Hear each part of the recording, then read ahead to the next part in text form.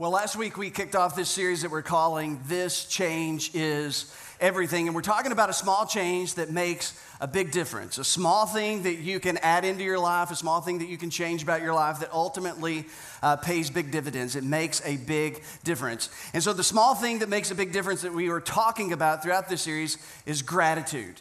And last week we started this series by saying that it's not just enough to feel gratitude. We really need to learn to express gratitude because gratitude must be shown in order to be known. So hopefully for those of you who were here last week, you've written a letter, you've made a phone call, you've talked to someone who made a difference in your life once upon a time, and you expressed gratitude to them. If not, there's still time to do that. I write a letter every November to someone I haven't seen in years, typically someone who made a difference in my life once upon a time, and it's one of the most enjoyable things that I do. So I would encourage you, if you haven't already, find a special person that you owe a debt of gratitude for and to, and go back and say thank you to them. You will be glad that you did, and they will be glad as well, because gratitude is this incredible thing. It's a small thing, but it makes a big difference. It will change the way that you see life, it will change the way that you experience life, and it will change ultimately the way that you respond to life. And that's why gratitude is a really big deal. Now, today what I want to talk about the inevitable outcome of choosing to be grateful. If you decide to be a grateful person, if you choose to be a person who expresses gratitude to other people, and you understand that gratitude must be shown in order to be known, it's just not enough to feel it.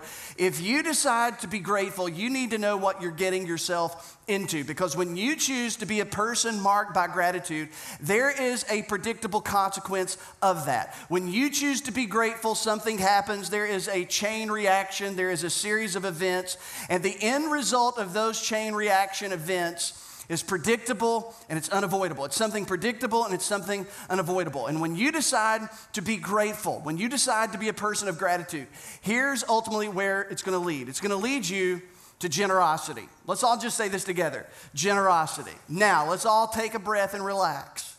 Because whenever you talk about generosity, I promise you there's not going to be an offering at the end of the sermon. We have not installed card readers on the back of your seats. So just relax. But you need to know that if you're going to be a grateful person, if you choose to be grateful, it will ultimately lead you to a place of generosity.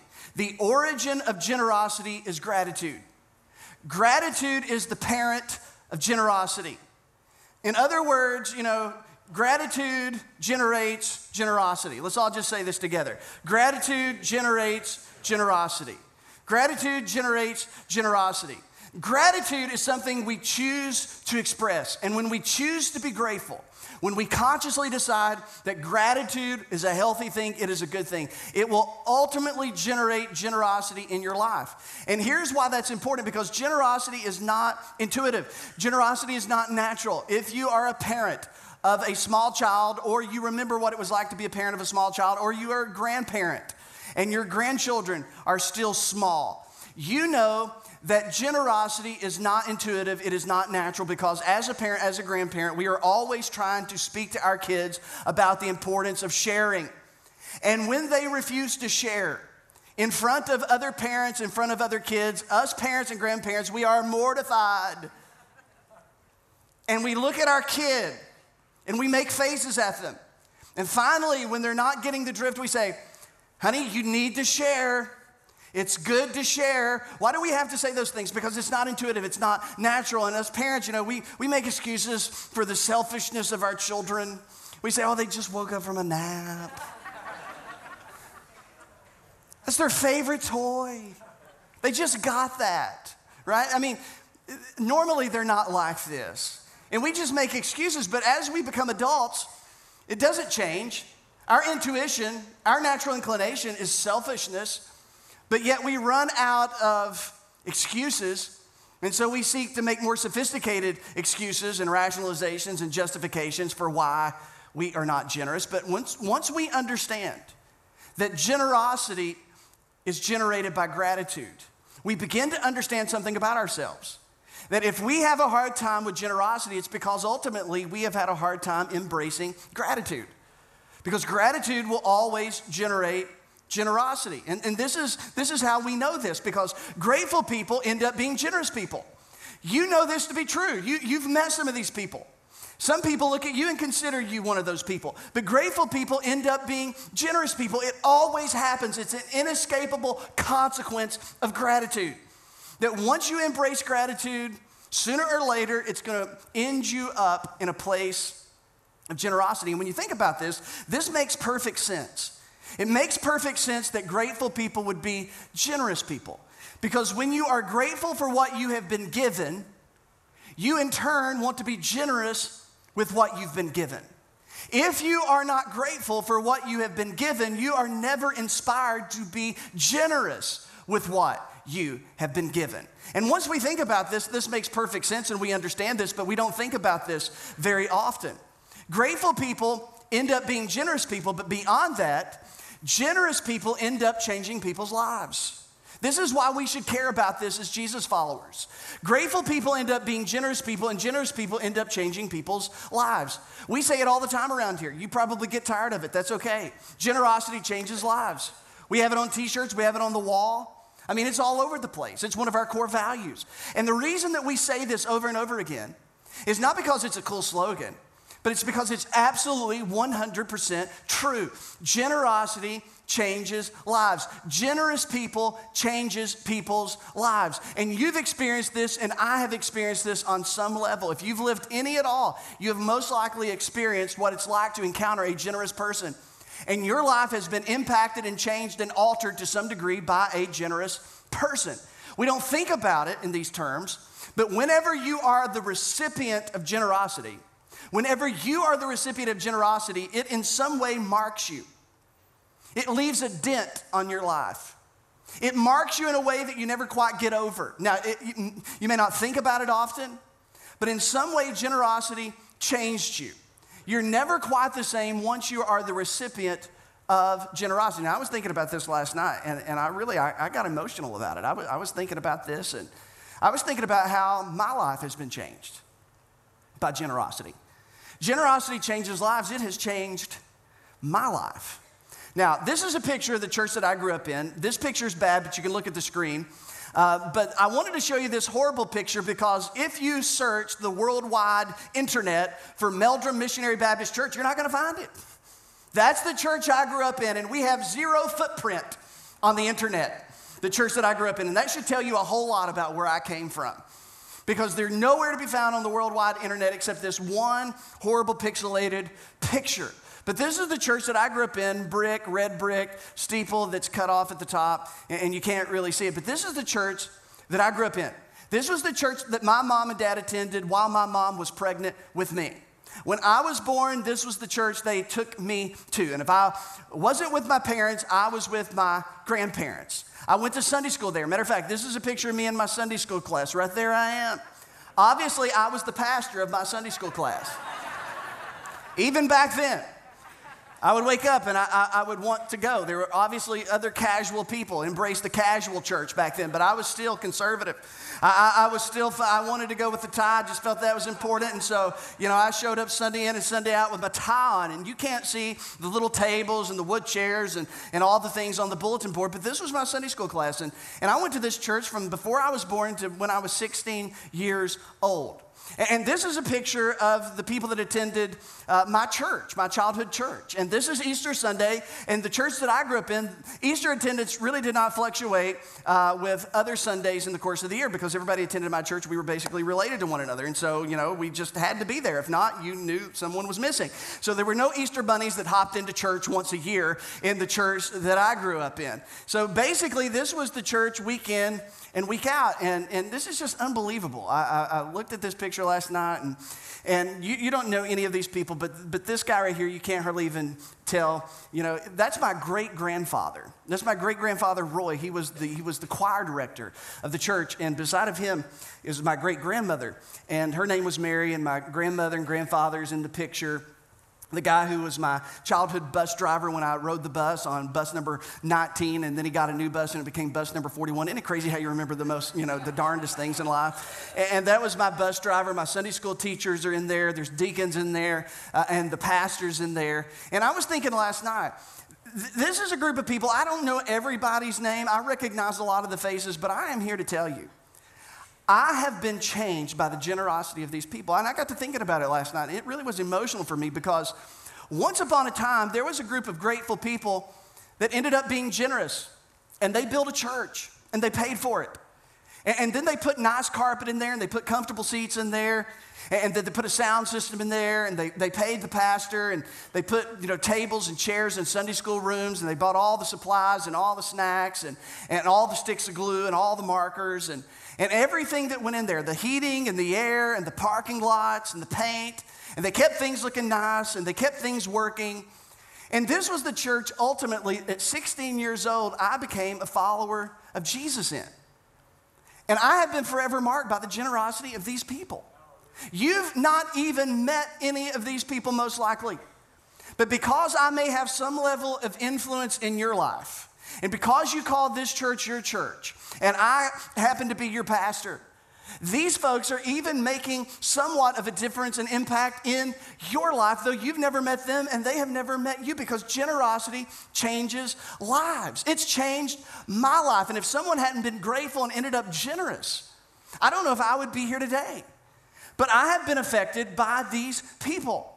And they were generous. And let me tell you what I know because they were generous. They were grateful. Probably not all of them were generous. Probably not all of them were grateful. But there was enough of them that were grateful and ended up generous that it really did change my life. Now, that was when I was a kid. But even into adulthood, I have been marked and changed by generosity. When I was 19, 20, and I was trying to figure out what in the world to do with my life, and I had been dabbling with drugs, and I kind of had one foot in the church and one foot out of the church and one foot in faith and one foot out of faith, and I was trying to decide what in the world should I do, and people were coming up and telling me, Trevor, God's going to use you in a big way, and I just couldn't understand that because I just felt like, man, you just don't even know me. You just don't even know what I'm into, and all of this stuff, and I remember there was one particular guy. He was a retired nuclear technician engineer from Oak Ridge. His name was H.P. Nichols. H.P. Nichols, I called him Preacher Nichols. He had been a bivocational pastor for over 40 years. And then he started attending the church that I went to. Once I was 16, I left my parents' church. I went to another church because there was nobody my age at my church. And so I went to another church because there were some people my age there. And he attended that church. And all of a sudden, he started buying me book after book after book after book after book. Book on theology, book on the Bible, book on the end times. I mean, he just bought me books, all kinds of books. I can go to my library today and I can open up in my study books and so many of them will have, written in the front with his handwriting from H.P. Nichols, then it would have his phone number underneath it. And he would walk up and he would give me a stack of books and he would say, hey, read this, you'll be better off for it. And then sometimes he'd walk up to me and he'd shake my hand and he'd give me $20 and say, hey, I've been blessed, I want to bless you. And it was just crazy. I mean, why would somebody even do that? And here today, I'm different because this guy, for some reason, took some interest in me, bought me a whole bunch of books, took me out to eat. He was super nice. When I later on went around and was speaking at some churches, he would follow me. Him and his wife would follow me. I can't even tell you why somebody would do that. And they lived in Oak Ridge, and they would just drive hours to come listen to me. And then after it was over, he'd be my biggest cheerleader. I have been changed by the generosity of other people. When I wanted to get married, and I felt like it was time, to ask Allison to marry me, I had worked since the time that I was 16, and I wasn't from a wealthy family, and I wanted to buy a good ring, as I think any guy would want to buy a good ring for the girl that he wanted to marry, but I didn't even feel like I could buy a decent ring. I didn't feel like I could afford a decent ring. And then another couple who, I don't even know how they even knew about it, but they gave me the money of what I lacked to buy the decent ring that I wanted to buy. I didn't even have the money to buy it, and I didn't even ask for it, but one day they just walked up and said, hey, we know you're thinking about asking Allison to marry you, and so, hey, why don't you just buy the ring that you want to buy? Why do people do that? Where does that type of generosity come from? And I'll tell you where that type of generosity comes from. It comes from people who are grateful. They're grateful. And gratitude generates generosity. There were times when we were first married that people would, I don't even know why I'm getting so emotional about this. Lord have mercy. I didn't do this at 8:30, but There's no emotion today. No, I'm just kidding. Woo. Level of attention. All right. I remember when we were first married, people would invite us on trips, take us on vacations that they knew we couldn't afford, and say, we're going to pay for everything. They'd take us to restaurants they knew we couldn't afford, and they would pay for the dinners. I'm telling you, I have been changed by generosity. You have been changed by generosity. Jesus knew that generosity changes lives. This is why Jesus talks so much about it. Matter of fact, some of the most famous sayings of Jesus have to do with generosity. Jesus would say things like this: where your treasure is, there your heart will be also. Isn't this amazing that Jesus knew that the status of our heart would be connected with how we spend our money? Do you know why the church gets so quiet when you talk about money? Because you're poking on their heart. See, we would rather people poke on our facade rather than really poke on our heart. Because how we spend our money actually has a lot to do with the status of our heart. Jesus said, it's a pipe dream, so give it up. If you're one of those people who think that you can let your heart lead your generosity, he says, oh, no, wrong. Jesus said, go ahead and give that up. You need to understand that where your money is, that's where your heart will go. Your heart will follow your treasure. Your treasure will not follow your heart. This is what Jesus talked about. Matter of fact, so don't get weirded out by talking about money in church, because this is like the craziest thing about Christians when we get weirded out about talking about money in church. Do you know that if Jesus were the pastor of this church or any church and he preached 52 straight Sundays, do you know that 17 of the 52 would be entirely about money? Now think about that. If I preached 17 times over the next 52 weeks about money, half of you would drop out. You'd be sick more often than you've ever been. But Jesus would preach 17 out of 52 times about money because he knows how powerful money is. And he knows that money controls our heart, not the other way around. So why did Jesus talk so much about money? Because he knew what was at stake. And he told his followers, you should think as managers, not owners, because when you think as an owner, it's way complicated. But if you think as a manager, it's really clarifying. If somebody else gives you their money and says, hey, watch this, I need you to do this, this is what I need you to pay, this is what I need you to do, and this, da-da-da-da-da. You look at somebody else's money that you're entrusted with a lot differently than you look at your money, because you think as a manager, not an owner. And Jesus taught his followers to look at their resources, their money, as managers, not owners. Jesus would also say things like this: it's more blessed to give than receive. Matter of fact, most New Testament scholars believe that Jesus said this so much that people could just regurgitate it in the first century. That it was so well known that this was something that Jesus said over and over and over and over and over and over and over and over again. He said it so much that people got sick and tired of hearing it. It's more blessed to give than receive.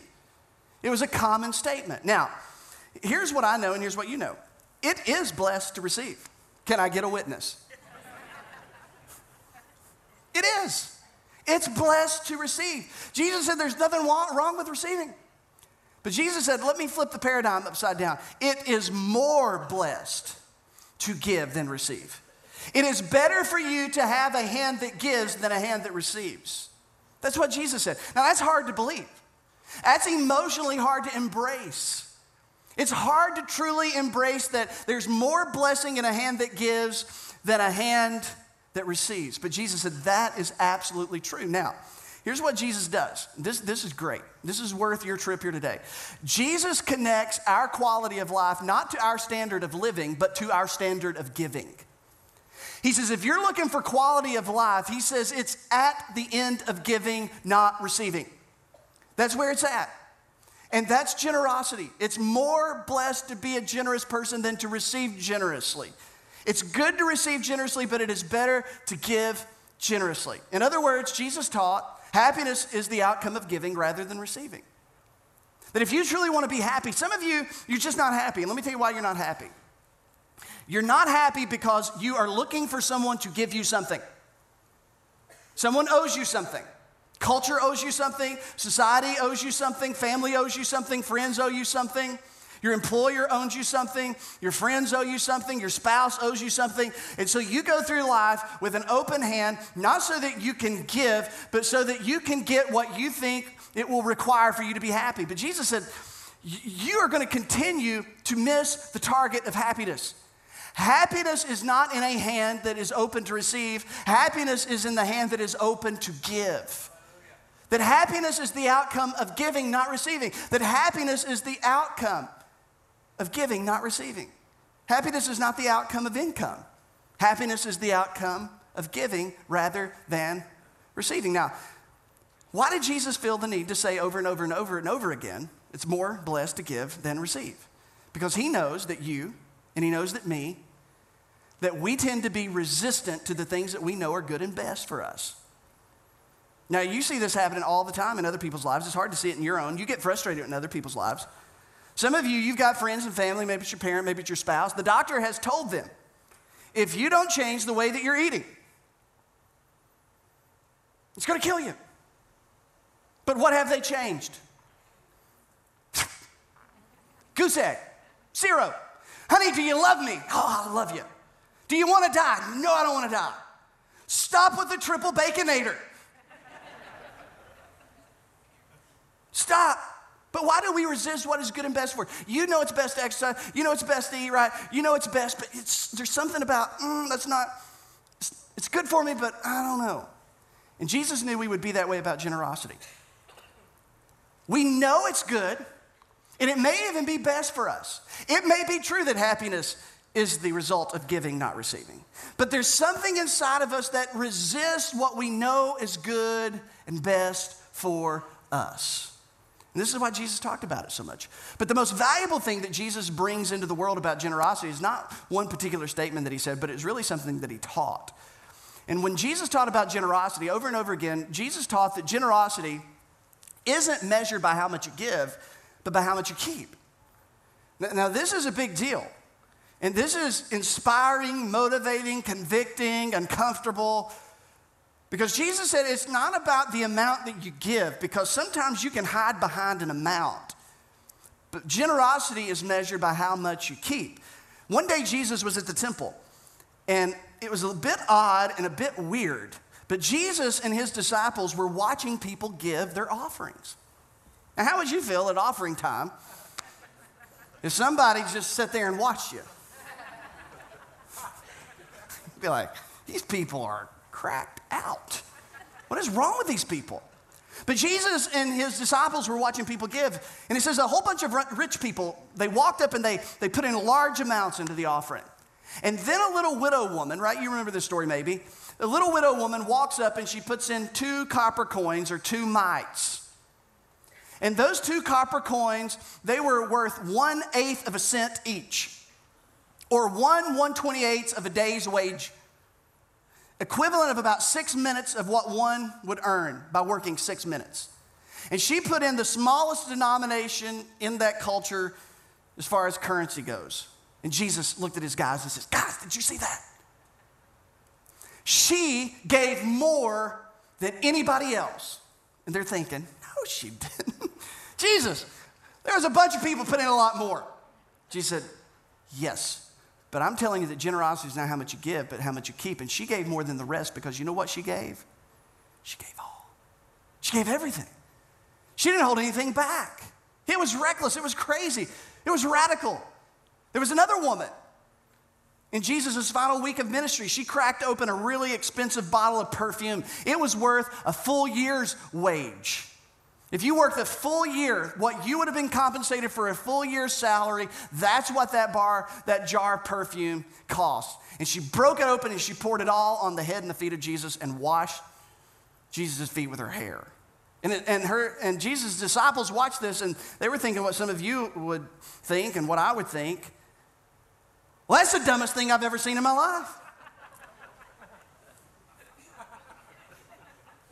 You just took a full year's salary and I can't even believe what you did. And Jesus, he rebuked them. He said, you leave her alone because what she did is something beautiful. Because Jesus is saying generosity is always beautiful in every expression of it. And Jesus said, let me tell you what's going to happen. For the rest of history, people will remember her act of generosity. And you know what? Here we are, the Roman Empire came, and the Roman Empire fell. the greatest empire in the history of the world. But here we are in 2017 talking about a woman from Bethany who was generous. Because Jesus wanted to use these two extremes to show us that generosity is not about how much you give, but it's about how much you keep. Here's how I choose to think about it. Understanding generosity is like a piece of cake. But practicing generosity isn't a piece of cake. Now, you know it's going to be a good day at church when there's cake. When you think about generosity, and you think about what the New Testament teaches about generosity, what Jesus says about generosity, understanding it is a piece of cake. It's simple. It's like we can latch on to this. It doesn't take a rocket scientist to grasp this. But practicing generosity isn't a piece of cake, because it's not about the piece you give away. It's about all the pieces that you keep for yourselves. And that's where the New Testament makes us extremely uncomfortable about the topic of generosity. Cake is what you've been given. It's how much you've been given in life. Some of us, we've been given a little bit of cake. Some of us are right here in the middle lane of cake. We don't have a little cake. There's people who have smaller amount of cake than us, but then there's people who have a lot bigger size cake than we've got. But here we are in the middle, and we've got a mid-sized cake. Now, maybe a few of us now, we have been given a lot of cake.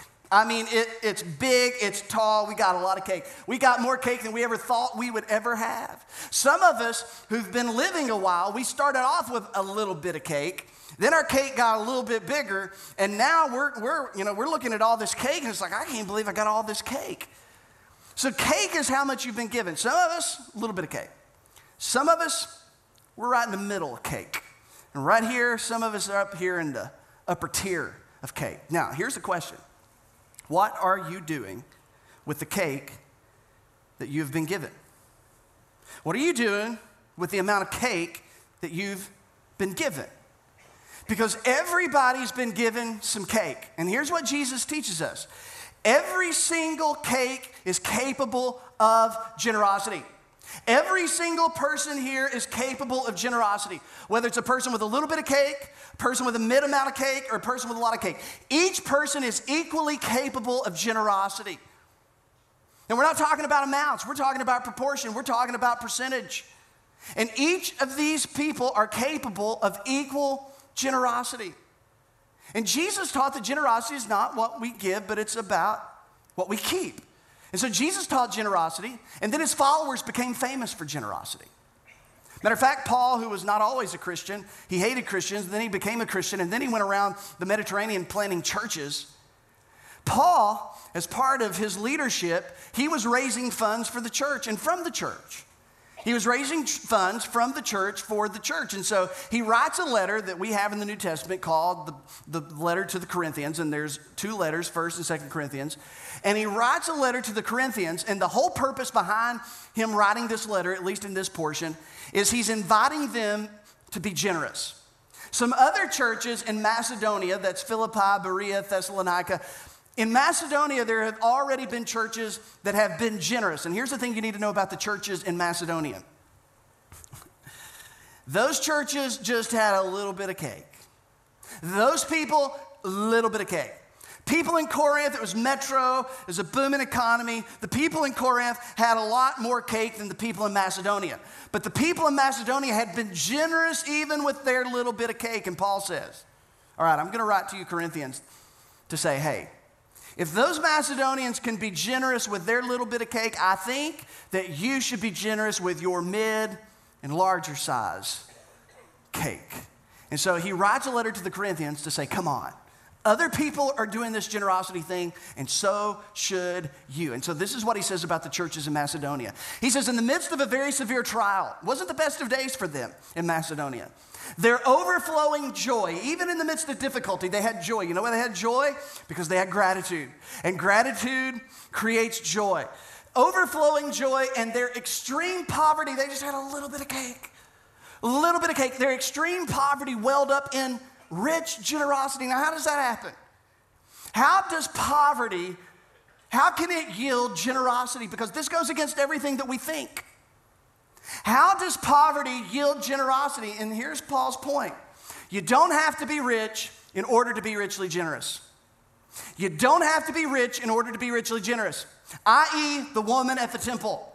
Not wealthy, not rich, not affluent, but yet she was wealthy and she gave more than everybody else. She was richly generous. Now, here's something to think about these folks. Generosity didn't change their circumstance. They're in severe trial. They're in poverty.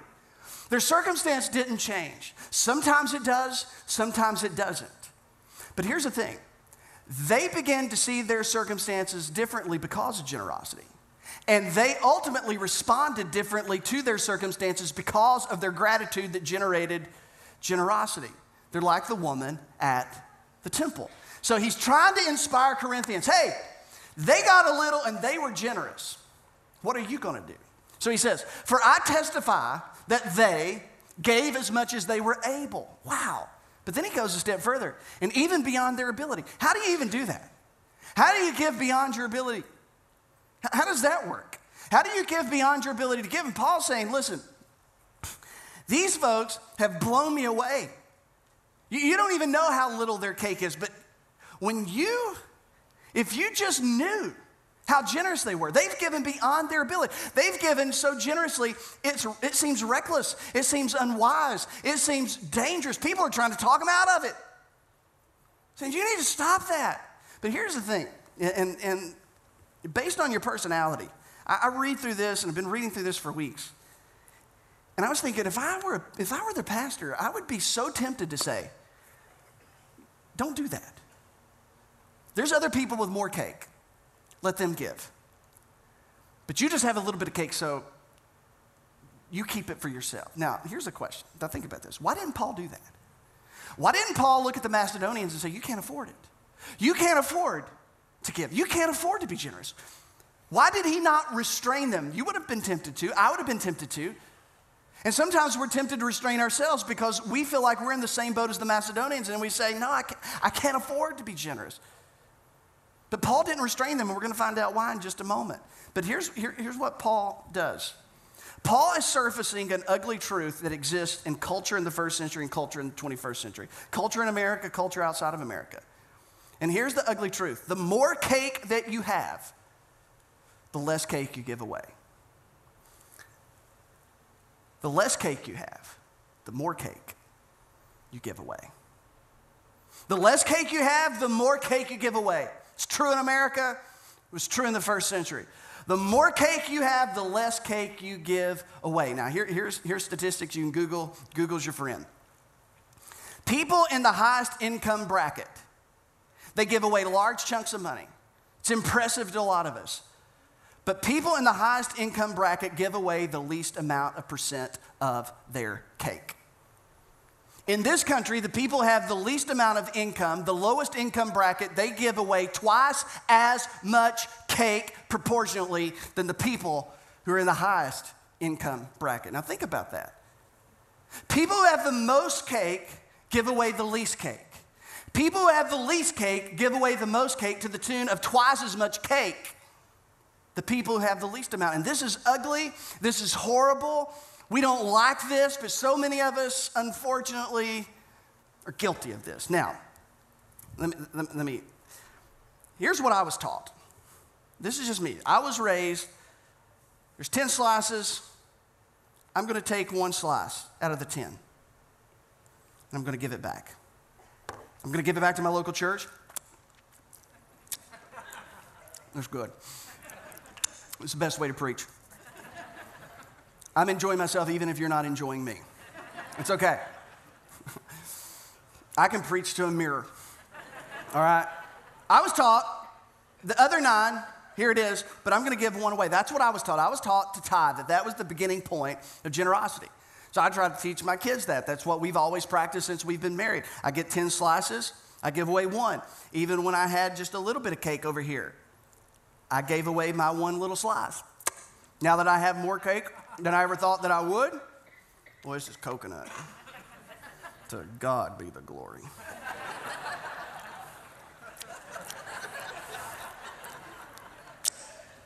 I know it's not mannerly, but get over it, all right?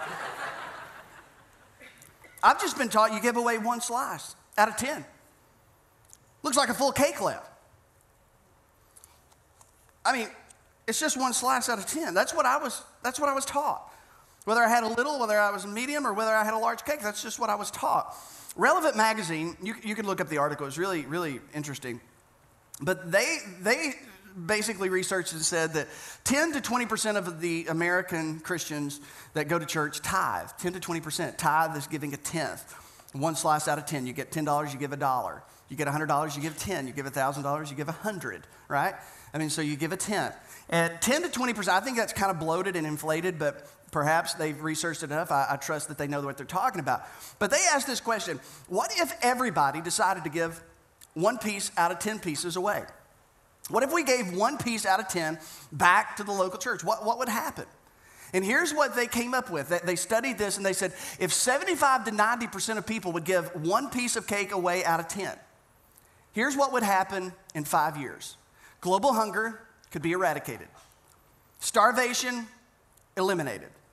Death by preventable disease essentially done away with. Illiteracy conquered. Water and sanitation issues all across the globe dealt with in 5 years. And all overseas mission work fully funded with $100 billion left over to fund what needed to be funded. With one slice of cake out of 10 slices of cake. And Paul says, entirely on their own, these Macedonians, they urgently pleaded with us for the privilege of sharing in this service to the Lord's people. They asked to give. They said, Paul, let us give. Can you imagine that? Isn't that crazy? That's crazy for us 21st century Americans. You talk about giving in the local church and people get mad and they act silly. I ain't going back to that church. They talk about giving. Well, you won't like Jesus.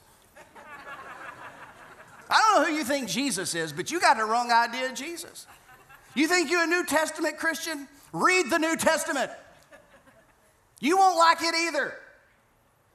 Because this is the deal. This is not about wanting something from you. Dear Lord, it's not. It's about wanting something for you. That generosity is good and best for you and good and best for me. He says they asked to give. And they exceeded our expectations. They gave themselves, first of all, to the Lord. They were committed to God. And then they, by the will of God, committed themselves to us. So Paul says, hey, Corinthians, you need to be generous. You got a good-sized piece of cake. Be generous. People with less cake than you are more generous than you. What's wrong with that? People with less cake than you are more generous than you. What is wrong with you? What is wrong with you folks? Come on now. This is good for you. It's more blessed to give than receive. You've received a lot of cake, but I'm telling you, as good as it was to receive a lot of cake, it is more blessed to give cake away. And now, Paul answers why he would not restrain those with a little bit of cake from giving, because he goes on, he says, okay, as you're considering giving, here's what I want you to remember. Remember this, that whoever sows sparingly will also reap sparingly. And whoever sows generously will also reap generously. Now, I just got to say this. I don't know why I feel the need to say this. But this is not a TV preacher with really bad hair saying this. This is Paul. This is like New Testament. And this we can make us a little bit uncomfortable. But here's what Paul is basically saying. Farmers don't think of seed that they plant as seed that is lost. Farmers understand that when they sow seed, they're not losing seed, but they are gaining a harvest. Now, here's what Paul does. He connects giving in the New Testament, under grace, new covenant, to law. Not the law of Moses, not the old covenant, but to a universal law of nature. He says it's always been true that when you sow generously, you reap generously. And Paul says, what is true in nature is true of finances. Now, that may not be something you like to hear. It may make us feel uncomfortable. It may seem like somebody's trying to manipulate us. But this is what Paul taught. And we can't be embarrassed by it, and we shouldn't be. He says that giving is connected to the universal law of sowing and reaping. Farmers don't put seed in their pocket and feel good about it. Saying, look at all this seed I got in my pocket. For a rainy day, Lord of mercy, I feel great about my farming. No. Good farmers, wise farmers, intelligent farmers, they know that seed in the pocket is useless. The seed in the ground, that's a harvest. Here's what he's saying. The God that gave you the cake to begin with, when you give your cake away generously, God makes sure that cake comes back to you. And Paul says, that's just the way it is. He says, each of you should give what you've decided in your heart. This is a personal thing. Not reluctantly. None of us should do that. Nor under compulsion, for God loves a cheerful giver. So Paul says you need a plan. And once you get a plan, you just need to decide to be generous. Because God who is able, he goes on, he says, and God who is able to bless you abundantly so that in all things, all times, having all you need, you will abound in every good work. And then he unpacks it a little bit more, and this is where we ended. Now, he who supplies seed to the sower, who's he who supplies seed to the sower? God. And bread for food will also supply and increase who? Your store of seed, and will enlarge the harvest of your righteousness. And you will be enriched so that you can be generous. Not so that you can hoard, not so that you can just be extravagant and luxurious, and there's nothing wrong with having a lot of stuff. He says, but ultimately the point is, if you decide to give away your cake in generosity, you're always going to have more cake coming back at you so you can continue to be generous with it. This is amazing. So that on every occasion and through us, your generosity will result what? In thanksgiving to God. And then he says this, and even others will praise God for the obedience that accompanies your confession of the gospel and for your generosity. You know what generosity does? Generosity invites God into our finances. And Paul says, if you can get to the place where you trust what Jesus said enough that it's more blessed to give than receive, and you begin to give some of your cake away, no matter what size cake you have, and you begin to give away your cake sacrificially, God will always make sure you have more cake in order to continue to be generous. And so Paul wraps up this whole thing by saying, thanks be to God. Thanks be to God for his indescribable gift, because he brings us full circle. He says Christians are compelled to be generous because at the heart of Christianity was the single greatest act of generosity in the history of the world. That for God so loved, he gave his only son. That Jesus was given as a gift from the Father. And we, as followers of Jesus, are now part of that harvest. That Jesus impacted and changed the whole world through an act of generosity. And Paul brings us back so that we understand that generosity begins and ends with gratitude. When you're grateful for the cake that you've got, and you give your cake away generously, there will be somebody else who will be grateful for it. And in both sides of generosity, God receives the gratitude. You're grateful to God for the cake you've received. You give cake away. Somebody else benefits from it, and they thank God. It begins and ends with gratitude. So here's what you need to do. This is it. You got to be prepared. It means you need a budget. You need to plan. You need to have an idea of what you're going to do with your cake. If you don't plan what you're going to do with your cake, you're not going to have a clue what you do with your cake, and you're going to waste your cake. So get a budget. And in this budget, be generous. Give first. I suggest you take the first slice out of 10 and give it. Give it away. That's what I suggest. I think it's the best thing to do. I think that's what we're supposed to do. Be wise. Take a slice and save it. Put it away for a day when you need more cake. Save it. And then be content and live off the rest of the cake. Take a slice, give it away. Take a slice, save it. And take the rest and give it away. That's not difficult. Because even if I take 2 slices out, I'm giving one away, I'm saving one, I still have a lot of cake left. And I got to order my life around what's important. And if I've ordered my life around in a way that I can't be generous, I need to change some things about my life.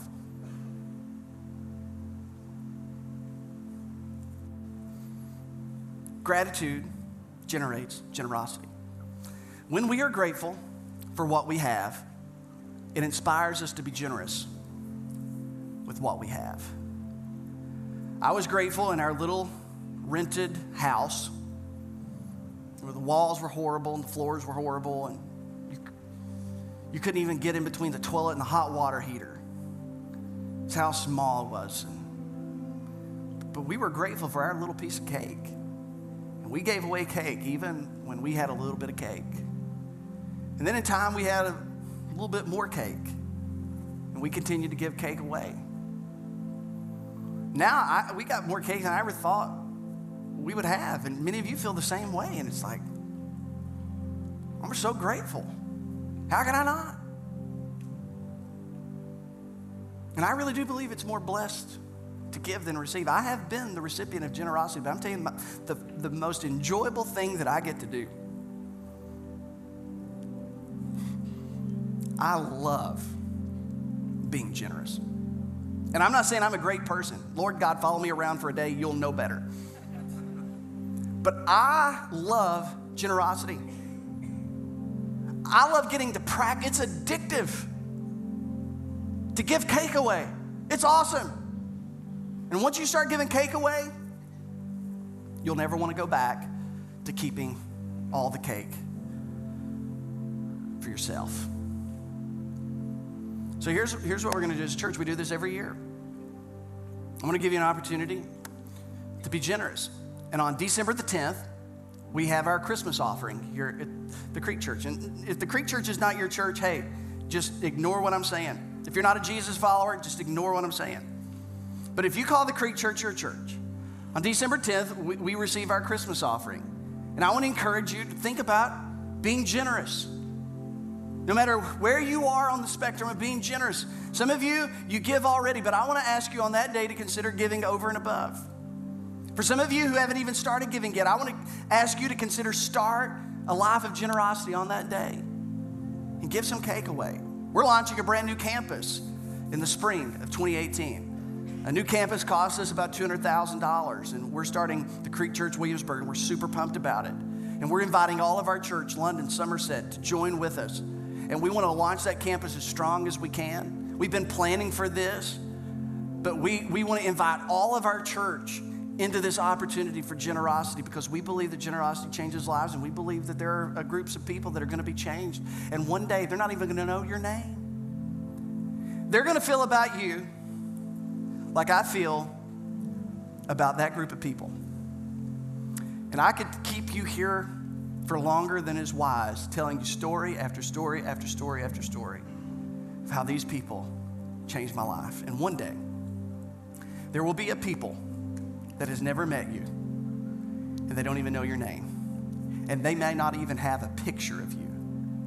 But because of your generosity, they're going to thank God for you. And you know what they're going to do? They're going to be so grateful for your generosity. They're going to turn around and be generous themselves. And the wave is just going to keep on moving. And family after family and generation after generation is going to get swept up in a wave of gratitude and generosity. So I want you to pray. How can you be generous? What can you do that may be a bit radical, reckless, in giving some of your cake away? Because Jesus said it's not about how much you give, it's really about how much you keep. But you'll only really want to be generous once you really find yourself grateful for what you've already received. And when you're grateful for that, you'll be moved to be generous with what you've been entrusted with. Father, I pray that we're grateful people, knowing that gratefulness leads to generosity. We've all been impacted by someone else's generosity, and I pray that we're grateful. Even though life may be tough, and even if we have a little bit of cake, that we're grateful for what we have and where we are. That if we've been blessed with more cake than what we used to have, that we'd be grateful for it. That God, we just be honest and be grateful so that we'll be moved with generosity because we believe that generosity changes lives. We know it's true because the generosity of our Heavenly Father has forever changed us. Thank you. In Jesus' name.